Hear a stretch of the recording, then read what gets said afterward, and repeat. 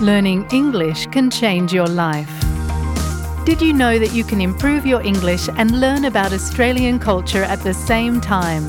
With the SBS Learn English podcast, you'll become more confident using Australian expressions in your everyday life. Each episode is around 10 minutes long, so they are easy to fit into your day. You'll love learning English with SBS Learn English. Listen wherever you get your podcasts. Welcome to SBS News in Easy English. I'm Deborah Groark. The federal government says it will provide whatever assistance the states ask for as authorities battle natural disasters in multiple states.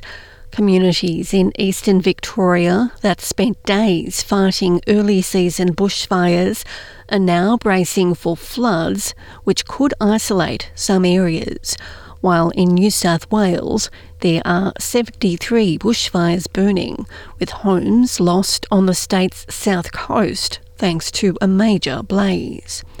Premier Chris Minns says forecasts of an horrific bushfire season is one of the things that keep him up at night. But Prime Minister Anthony Albanese says New South Wales and other states and territories can count on the government's support, and that planning on the best ways to work together was the point of the Natural Disaster Preparedness Summit in Canberra a week ago. Because we know that the summer that we're anticipating, and indeed it would appear we're in right now, even though it's only October, is going to present some real challenges. Support for the yes vote in the Indigenous Voice to Parliament referendum has edged higher for the first time in months. The latest Guardian Essential poll has found 43% of respondents will vote in favour of the voice, up 2 percentage points from the previous fortnight. But the no vote still leads, with 49% of respondents intending to vote against and 8% still undecided. The referendum will require support from both a majority of Australians and states to pass. Employers have spent tens of millions of dollars on a campaign against laws which unions say will save the lives of exploited gig economy workers.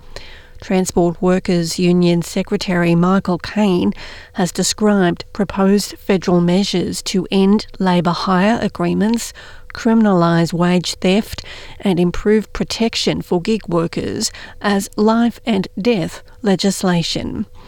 But Minerals Council of Australia Chief Executive Tanya Constable says businesses across Australia are involved in the campaign because they believe the reforms will stifle productivity and add unnecessary complexity. Rather than building a new innovative society for the future, Australian businesses will be spending their days studying law books and appearing in court trying to work out whether we can even start. Meanwhile, the federal government has confirmed it's setting up a new group to target education providers they say are exploiting students. The new Integrity Unit will work with law enforcement agencies to conduct intense compliance checks on high-risk providers in a bid to improve protections for all students.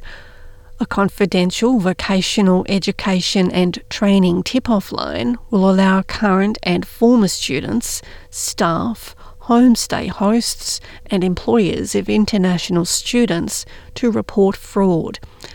But Skills and Training Minister Brendan O'Connor says that is only the beginning of their reforms and that Labor is seeking to transform the vocational education sector and prevent a high dropout rate in apprenticeships. What's happened over time is there's been a view that it was not comparable to the university sector.